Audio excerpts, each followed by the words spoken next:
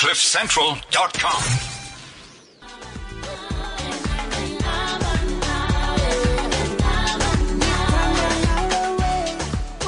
Good morning to all our listeners. Thank you for joining us on Wedding Central this morning.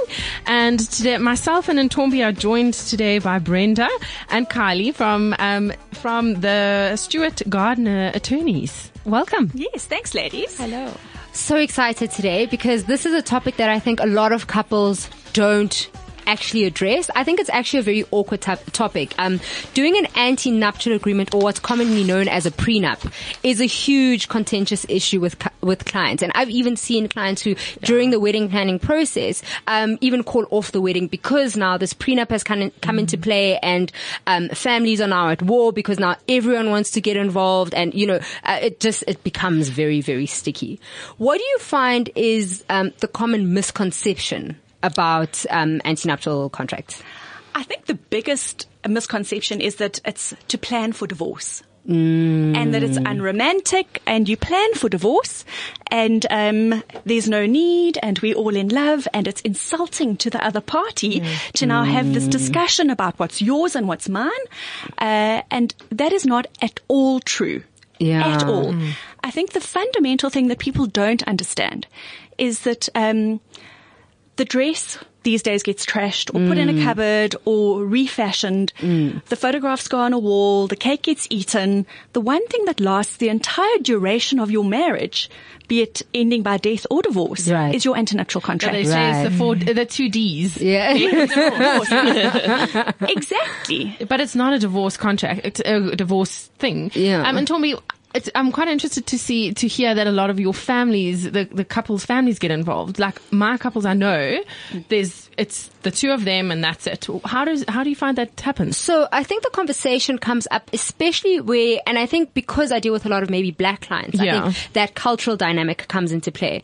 The conversation comes up about antenuptial agreements or whatever the case is, and people immediately start considering inheritance, or the bigger picture. So I might not have anything. He might not have anything. We're in love. It's fine, my love. We'll see how we go, further down the line. And then the parents get involved because, they're like, wow, this inheritance and is it a new thing amongst African brides? It's definitely, couples, I think African clients as a whole, antenuptial agreements are very new. I think in the last 10 years, it really has only started to become something that is spoken about, whether they agree to do it or they don't or whatever. It is only recently, and I mean, 10 years is a long time, but it's very recent if you look at the bigger scheme of how long this antenuptial agreement thing has been perhaps around. And aside from that, I think the financial obligations of black people within their family environment is very different from the traditional white family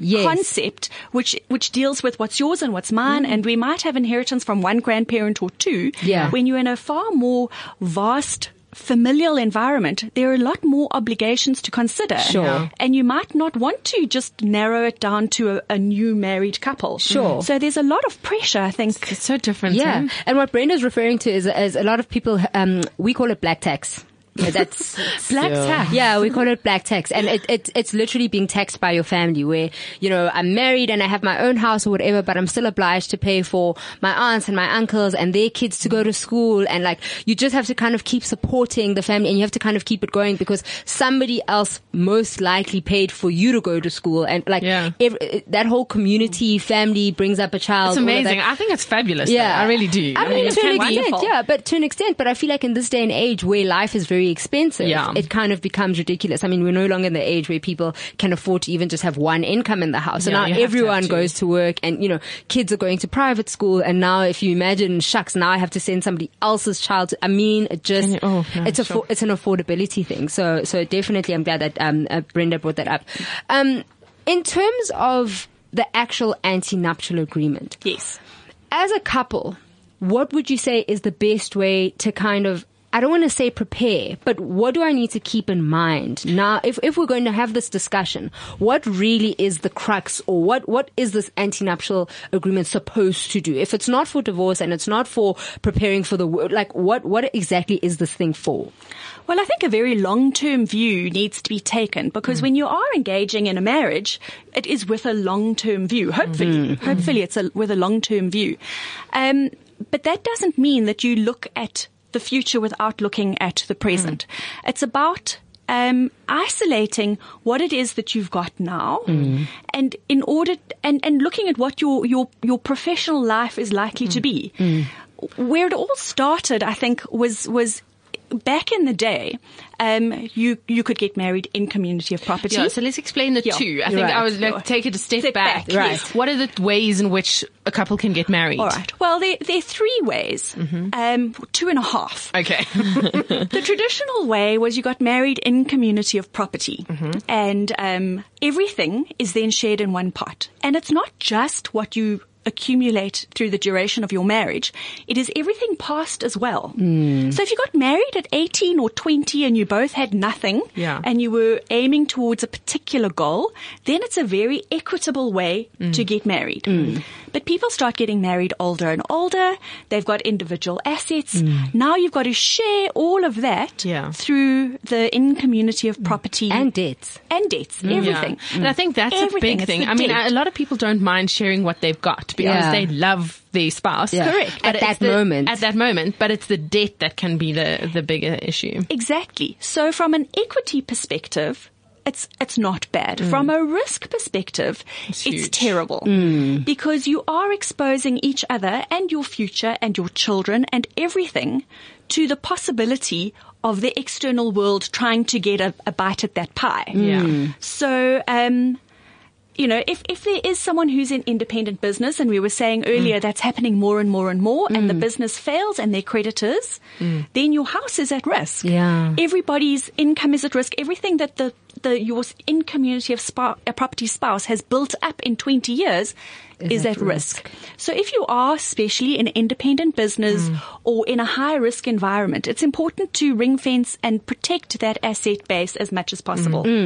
So then they brought in the concept of an antenuptial contract, which means what's yours is yours and what's mine is mine. And it's in no way negative. It's a lot of people look at this as a negative thing. It's not. It's just to protect certain things. And certain donations can be taken care of in terms of the antenuptial contract. It doesn't in any way limit your ability to live as a happy, productive couple. In no way. It gets a little tricky, and there might be arguments about money down the line if one spouse, for example, has stayed home to raise children and has not had the opportunity to acquire an estate. But then there are other pieces of legislation that assist. It does mean you run up and down to court quite a lot. I think that must be a big challenge for you as a lawyer to deal with the maintenance issues. It is.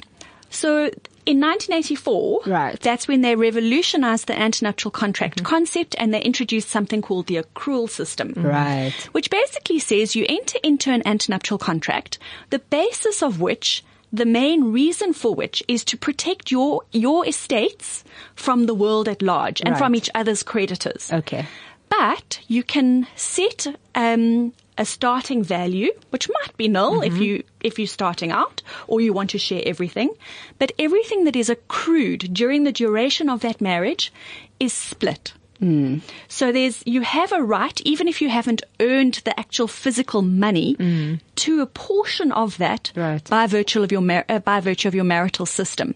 So if you are if you're a business owner, you value your business before you go into contract, then your business grows, then what is that? You can exclude it entirely. And you find some business owners are obliged in terms of the company documentation that they've got with their other shareholders or whatever to keep it separate.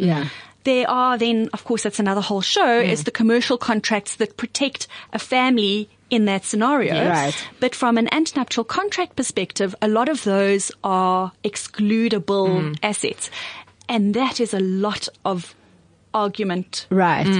Yeah. And I think it's important, or maybe the question maybe that I want to ask is, how long can this thing be? Because I think maybe people have, I mean, do I get 388 pages, or, is it a one pager? And how particular, perhaps, maybe that's the question. How particular can an anti-nuptial agreement actually be? Because, obviously I think Hollywood has also spoiled us, and you hear they say, oh no, this one gets paid out if this one doesn't cheat for a year, and like, it's very extreme. So how particular? It can be very particular.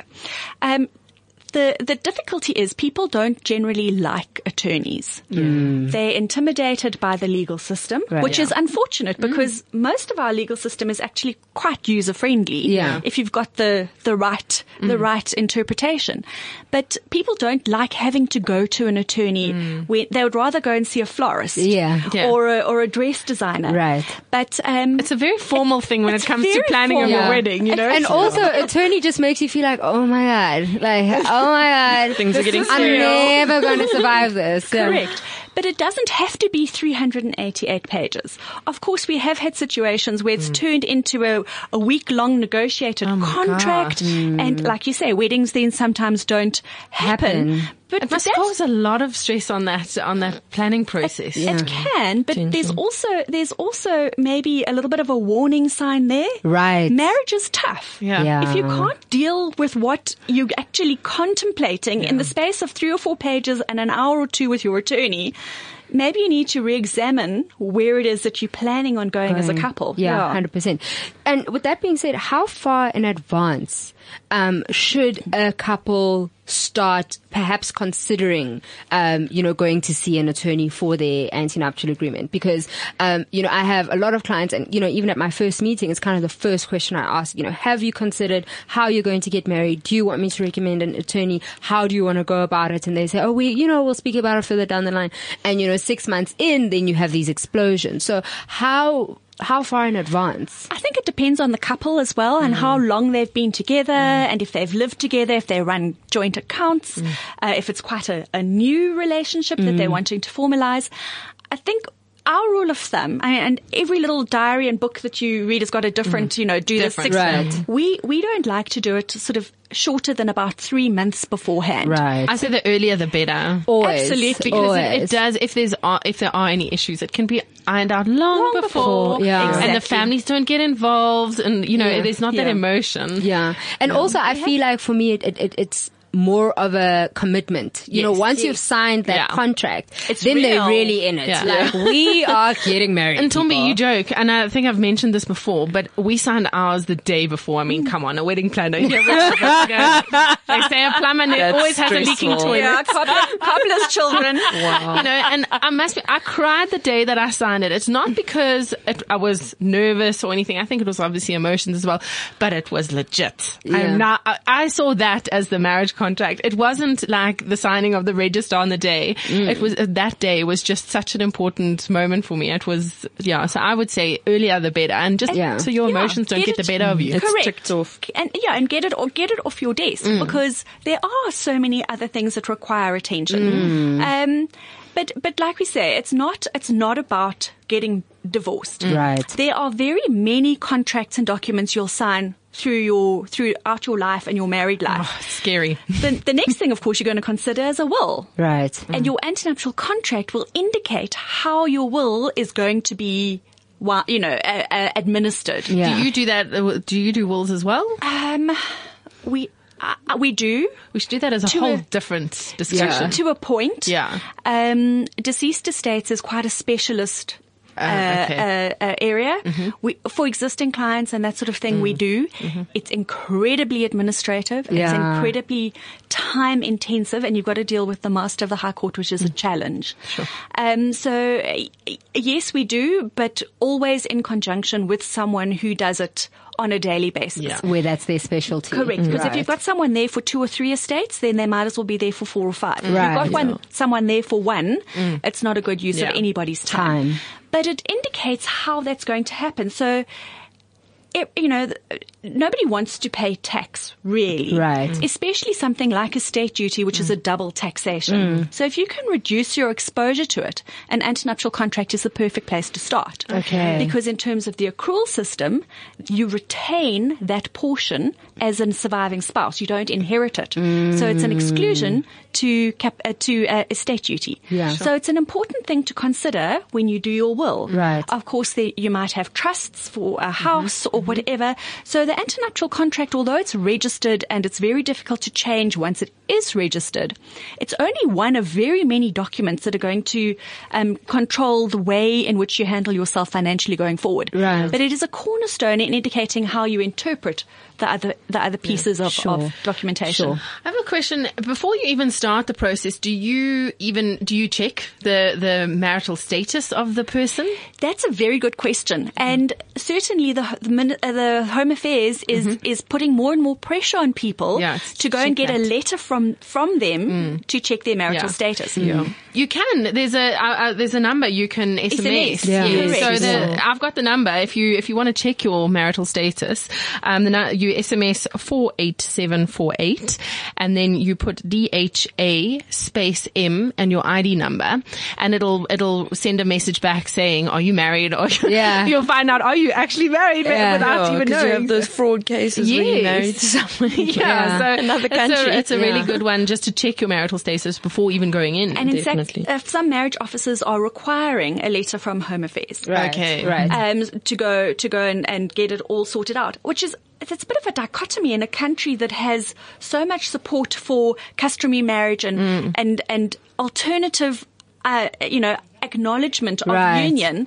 to now go to Home Affairs and get something that says that you're not married. Seems a little bit strange, but it is because there's so much fraud. 100%. Yeah.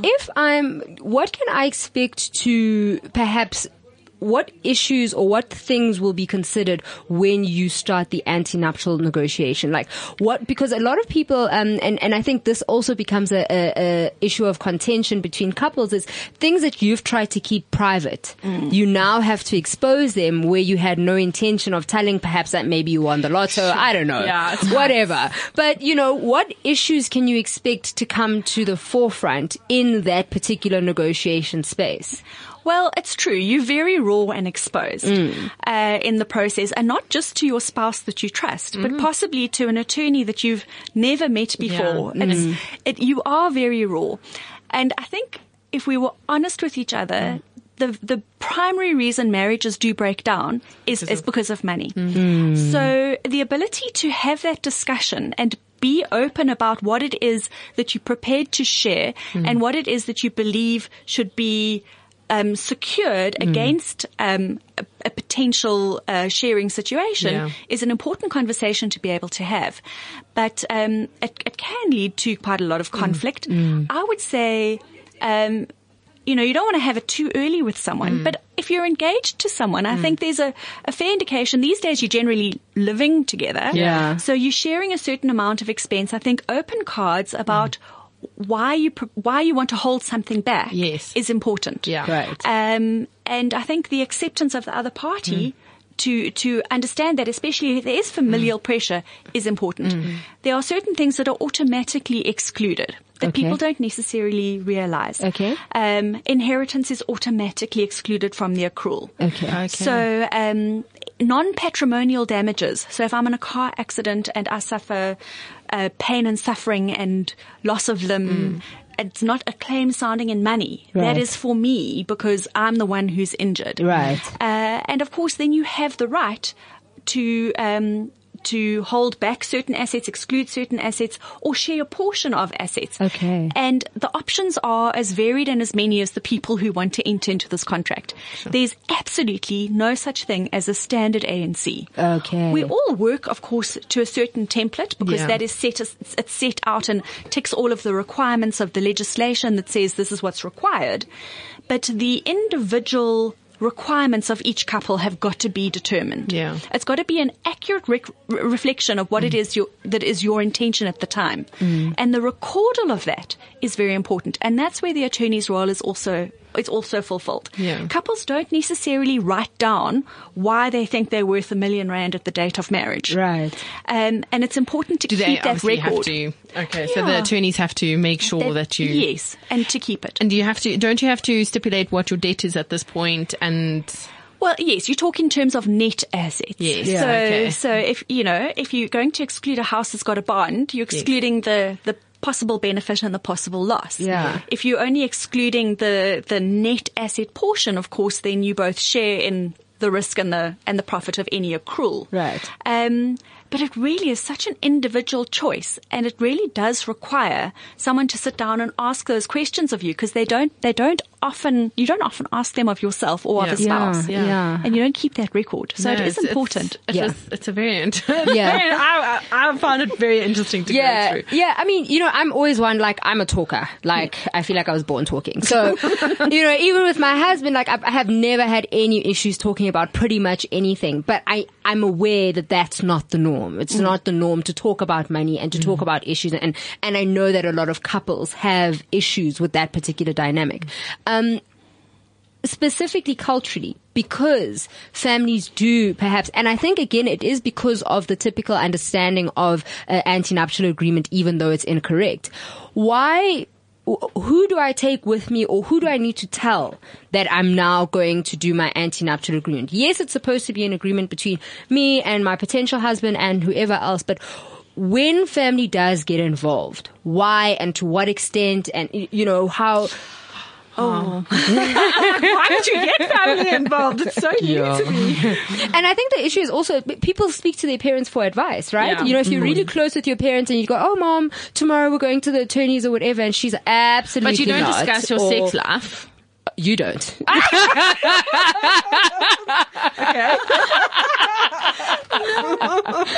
No, look, it is, and again, it depends upon the individual, how private you are, how if it is something you discuss with your family, if you've been together for a long time, like lots of people are these days, and you're already part of the same family, right? Then it's a bit easier, but not everyone has been together for 10 years when they decide to get married, and they could have family overseas, and it's a little discomforting then maybe to have all of these opinions. Yeah. I would suggest that you maybe consult with an attorney and get all the information, make up your mind about what you want to do, and then maybe bounce it off other people to get an opinion. Do you have a lot that the parents come? No. Okay, not at all. No.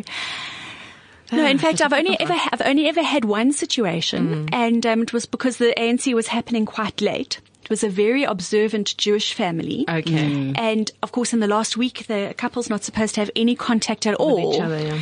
And the whole family got involved, and there was a chance that things wouldn't progress because the families couldn't agree, and of course the couple couldn't talk to each other. Yeah. So that was quite tricky. So there again, sooner the better. Yeah, 100%. What's there's the anti-nuptial with accrual and then without, it's out and out. Yes. What are the... Well, if you just enter into an ANC these days and you don't specifically exclude accrual, then it's automatically included. Okay. If you don't specify what your starting value is, then it's nil, which means you share everything, even what you've got, but it protects you against creditors. So that's with accrual. With accrual. Okay. And then an ANC without accrual is a straight ANC. What's yours is yours. What's mine is mine. What I don't give you, you don't have a right to. So even what you accrue in the marriage, if it's mine, it's mine. Can you imagine trying to this is my couch, this is your couch. Oh my God. Yeah. And I think that's where the misconception starts, is that people feel like you're actually going to live in a house that's divided, where it's just like, this is my plate. I didn't let you. So I think that the answer to that is twofold. The first is that the antenuptial the accrual portion, the antenuptial contract itself, operates until death or divorce. Right. So what's mine is mine, what's yours is yours until death or divorce, and only then is the accrual calculation done with regard to sharing. I think a lot of attorneys go with out and out. Isn't that correct? A lot of business people do. Yes. A lot of business people do, because you want to protect your family from the risk. Really, it was the accrual system was introduced so that those mums who stay at home and raise children are not prejudiced and are not at the mercy of the maintenance court, and that they actually have a right to certain property that has been accumulated through the duration of the marriage, which is fair. Right. I think the manner in which you choose to get married is largely determined upon age. If it's a first marriage and you're starting out and you've got very little, then accrual makes sense. Yeah. It's the most popular choice among first-time spouses, couples. But if you are in your 40s or 50s, maybe it's a second marriage, maybe you've got children and financial obligations with regard to university, and you each got your own independent estate, and then a straight ANC makes better sense because your earning really is behind you. Maybe you're looking at a joint retirement, but your situation is so significantly different that maybe the accrual is not going to be the important part of the marriage. Yeah. It's protecting children that you've already got, and you've already got your couches and your so I think the age and status that you are at the time you're contemplating marriage plays a large role. Does the will overpower the ANC? No. Okay. No. Separate documents. Separate documents altogether. Yeah. And separate pieces of legislation, separate processes. Wow. Okay. Separate everything. And now I want to get into the actual, perhaps the legalities of what this document needs to be. Okay. I think it was a joke in a movie or something where people said, "Oh man, if you just sign on a napkin and put it in your pocket, it counts after the fact." If you just say what's mine is mine or whatever, and you sign on a napkin, always in the movie, and it was just like, that's so ridiculous. But in terms of actually having a legal thing, people think that, and again, I think it is misunderstanding what this thing is. People always say, "Oh, you're just signing a piece of paper; it should make it valid," or whatever the case is. What are the actual technicalities of the legality of this document? Well, the first thing is that the document is registered at the Registrar of Deeds. So it is actually a formal registered document. And does that have to be done before the wedding? No. Okay. Thank goodness, because there's quite South Africa after all, guys. Although the deeds office is not too bad. Right. It's not too bad, but it can, imagine how many ANCs they've got to go through and register. You've got, as long as it's notarized before you get married, and it's in the protocol section of the Notary Public, and it's got a protocol number, that is what's required in order to get married. Okay. Then, and as long as that happens, then there's 3 months in which to register the document, but you got to do it quick smart, because if you do it on the last day of the 3rd month, it might take 3 weeks to get through the registrar, and then you're in trouble. And you give the couple a letter to give to the marriage officer. Correct. Yeah. And often you find that then they want to buy a house together and they need a copy of their ANC and it's not registered yet. Yeah. So there are sometimes those timing issues. So again, the sooner the better. Yes. Yeah. Because then the sooner you get it into the registrar, the sooner you get it out. But if you are panicking and you decide on a Friday afternoon and you're getting married on a Saturday that you need an ANC, as long as it is notarized by an attorney who is also qualified as a notary public, who's got a special stamp and seal, then you're good to go. Okay. So the thing with the notary, and I was just saying actually before we went on air, was that there was a wedding where I was involved in, and that morning the couple realized that shucks, they hadn't actually worked out. So they had started the process, but they hadn't agreed on a lot of elements, and they went to their lawyer's office, and the lawyer's office was like, right, or the attorney was like, right, everything's good to go. We don't have a notary. And who is supposed to find this notary? Should it be in terms of now I'm looking for an attorney and I'm looking to do this with my spouse, and now what am I looking for? What questions should I be asking of my attorney to make sure that this is going to be an easier process for me? Well, attorneys who do antenuptial contracts, if they're not notaries themselves, often have access to quite a few notaries. You should be able to find someone. Right.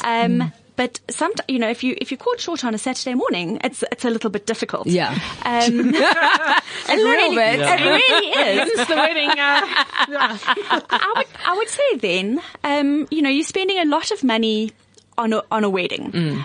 You don't want to necessarily not get married because you don't have an antenuptial contract.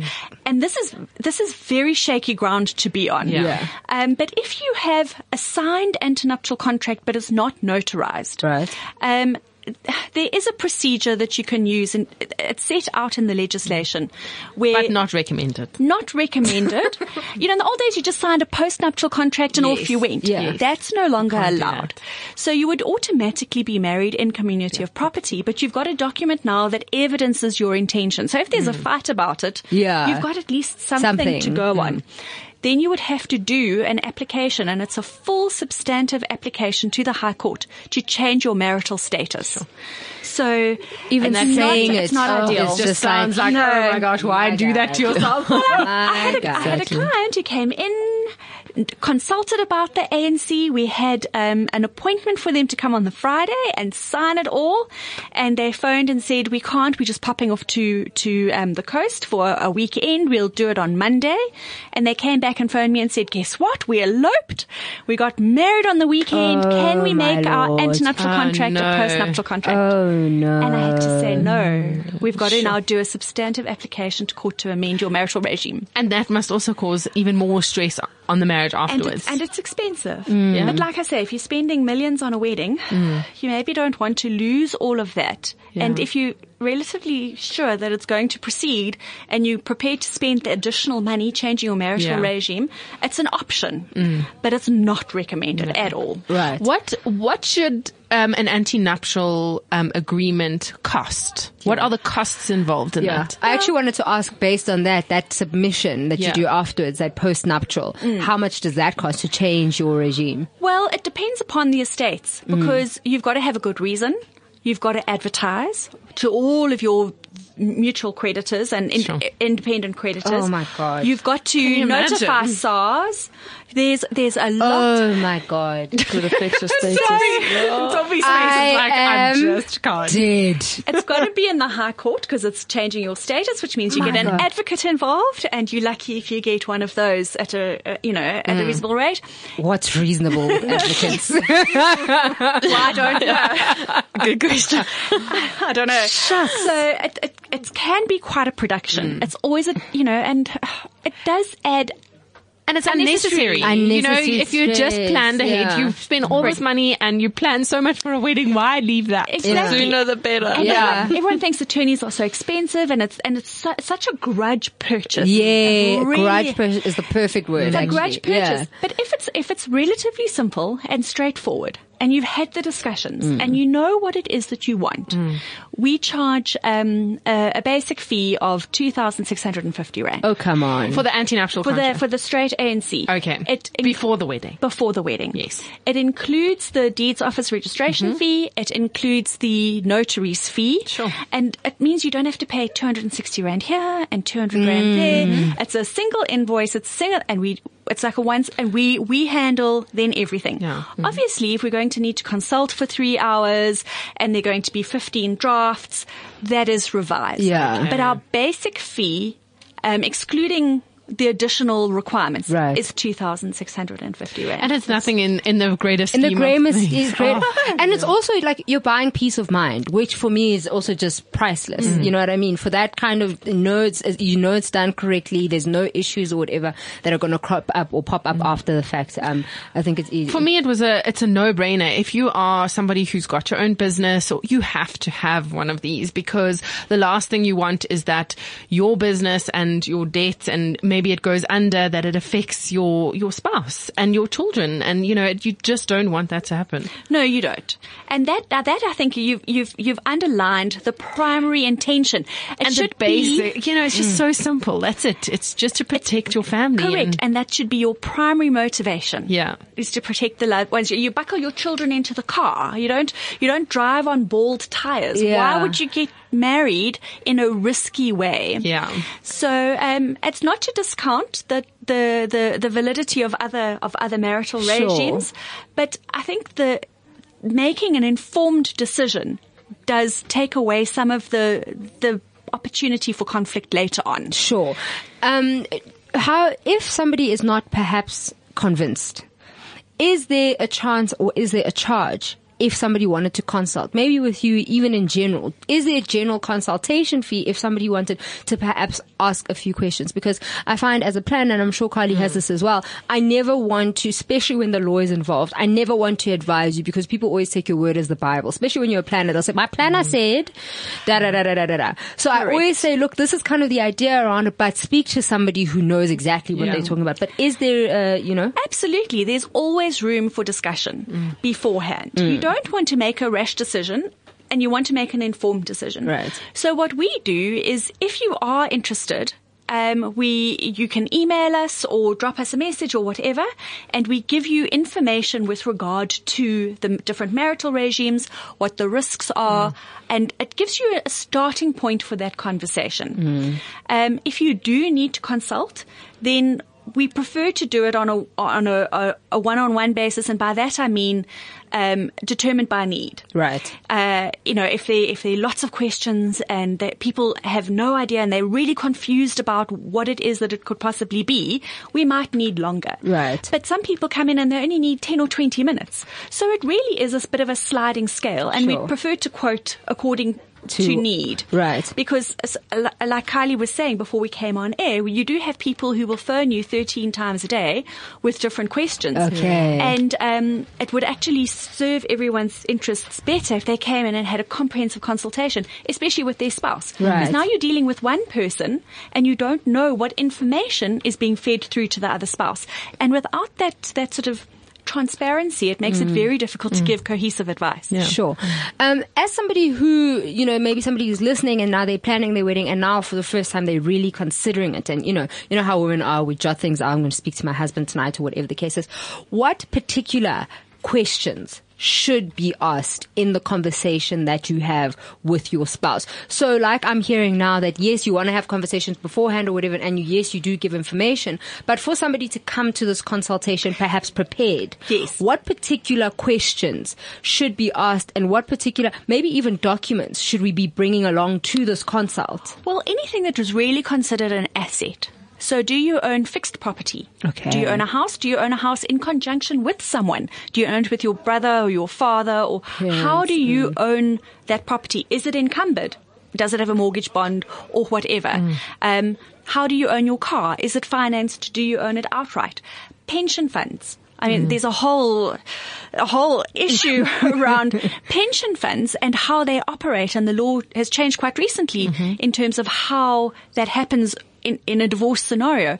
But information with regard to independent portfolios, investments, pieces of art, pieces of jewelry, all of that sort of thing that is considered, your granny's Persian carpet that everyone walks over every day, but turns out might be worth 100,000 rand. Right. You might want to exclude it because in your will, you want to leave it to a direct family member. Right. Yeah. So like I say, you consider your current situation, but also looking forward. Is there anything particular that is dealt with in terms of another will? Is there a fide commissum? Am I only entitled to a portion of what I've got, and I've got an obligation to send it on somewhere else? So like that Persian carpet, like if you do not stipulate that in your antenuptial contract and say you pass away, it would fall into the accrual. Sure. Unless you've specifically dealt with it. Excluded. There are ways in your will, obviously, that are going to ease out. So if your surviving spouse doesn't care what you do with the carpet, and you've bequeathed it to someone in terms of your will, as long as they get their rand amount of their accrual, it doesn't have to be half the carpet. Right. But they have a right, they've got a right to half the value. Oh, okay. Depending upon the accrual, and we use half quite liberally, but it's not actually half. Earlier you mentioned that it's very difficult to change a prenuptial agreement. What happens if, when I started out, it was like this, and now 15 years on, I want to now add this carpet? What do I need to, like, how, do you know what I mean? Like, is there a way, because, I can imagine people get married quite young, and you don't think of perhaps particular things, and now you see the value of a Persian carpet. And now you and I think a lot of people's mindsets change, especially when they have kids. It's not so much when you're living as a couple, but I think it's when you have kids and now people want to pass on certain things or whatever. Now they're just like, shucks, I didn't actually mention it 10 years ago, whatever the case is. what are my options? You would have to, I think, make an application to amend your marital regime. Oh. So if you were married by accrual, for example, and now there are all sorts of things that you would want to exclude, you would probably have to make application to have the accrual portion removed from your antenuptial contract. Oh. I think that's probably the way you would have to go, because it's a registered document. You can't change it unilaterally. I think that the other way to do it would be to have an independent agreement between the two of you with regard to what would happen, and it needs to be lodged then with your will. So someone says, I understand this. And of course, if you've inherited it after you were married, it's automatically excluded. That's what I was just going to ask. If it's inherited, then it's but excluded. I'm thinking if you want to give, like perhaps you have a ring from your mom and you were going to have it forever, and then you have a daughter all of a sudden and you're like, shucks, but it I was want to pass inherited. it. Was it? Inheritances beforehand can be quite tricky. You often find that inheritances say, you can, all inheritances, in your will, all inheritances are subject to, they will not fall into any community of profit and loss, any accrual, all of that sort of thing. But you don't want to be in a position where you have to prove what the scenario is. It's better to record it if you can. Okay. Yeah. So all of those are important questions. When people come along and they've got, I've got a car, but they forget that they've got, a unit trust portfolio. Yeah. But that's maybe why it is important to get the family involved. What is my inheritance? Do you discuss that beforehand? Not necessarily. Okay. I mean, if it's inheritance that you've already got, but maybe you don't know what you're inheriting. Yeah. You know what I wanted to ask was... I would hope that you would, but I don't know what I'm inheriting. No, but you're already married, so it would happen after you're married, so it's an automatic exclusion. Yeah. So my question is, something like that for me is kind of like, is fine, because that means like if the person dies and they leave me stuff, then that stuff is automatically excluded. What about if I am, living my own life and I'm working wherever and I'm included perhaps in a family business? Perhaps I'm not even aware. But maybe they've written it like I'm a shareholder, whatever I'm not aware, but they are running this business and all of the kids are part of the business, even if we're not like in the operations. What happens then? Because again, if I'm not aware that I'm part of a business and I just carry on and I do, Well, the commercial attorney in me is freaking out completely. Why do you not know these things?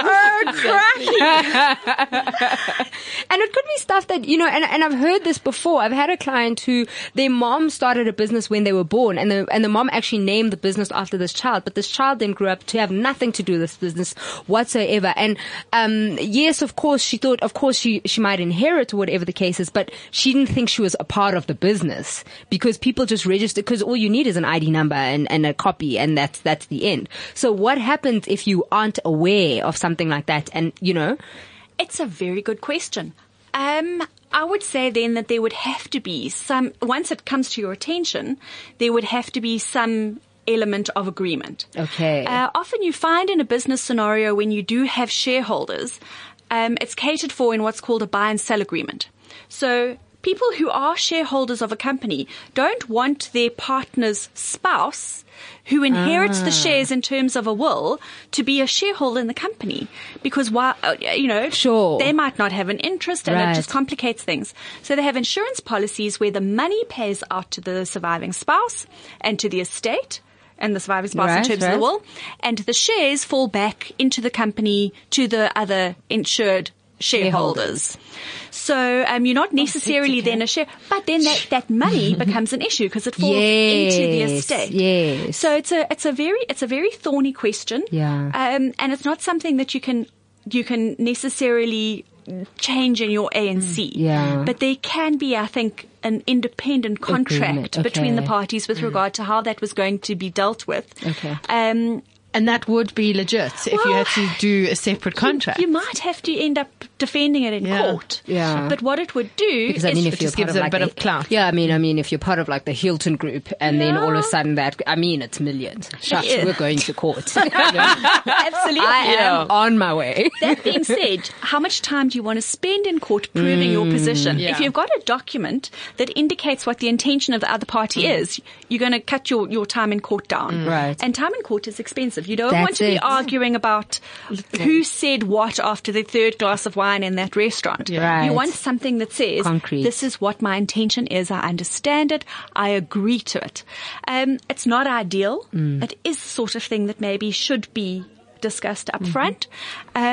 But I would love someone to pop out the woodwork and say, here you go, you're a 30% shareholder. and here's your dividend, and off you go. I think it's unlikely. But there again, if you are concerned, you can do a search at the company's office to see if you are a director. It makes it difficult to see shareholding, but at least you have an idea of whether or not someone has put you on as a director. Yes, unknowingly. Not necessarily with shareholding, but in most smaller companies you find people who are directors are also shareholders. Right. So it's an indication. So there are other ways that you can investigate your own financial holding before you proceed.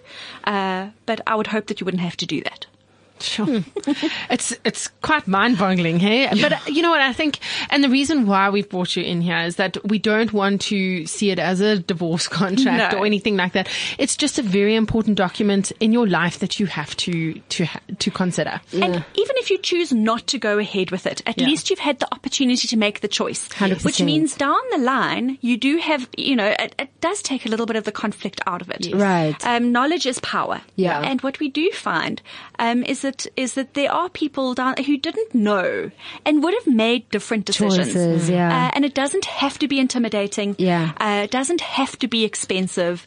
But it should be considered. Yeah. It's the kindest thing you can do for the person that you love. 100%. Look, I love conversations like this, and I always say, to my clients, especially in this day and age, you have a lot of young clients who actually don't follow a particular faith as well. So they don't even go through like the premarital counseling and that kind of thing. And I always say, if you're not going to do premarital counseling, then you definitely need a prenup, because it's definitely going to force you to deal with issues that perhaps you never would have. I wish our legislation actually required it. Yes. Because it is such a value. And if you're not religious or faithful and you don't have a rabbi or a priest, some kind of a guide, someone who can guide you, there are family psychologists who specialize and who will take you through the discussions that you need, especially in interfaith marriages. That's it. It becomes very thorny. Yeah. Do you celebrate Christmas or not? Yes, I mean it can be just as simple as that.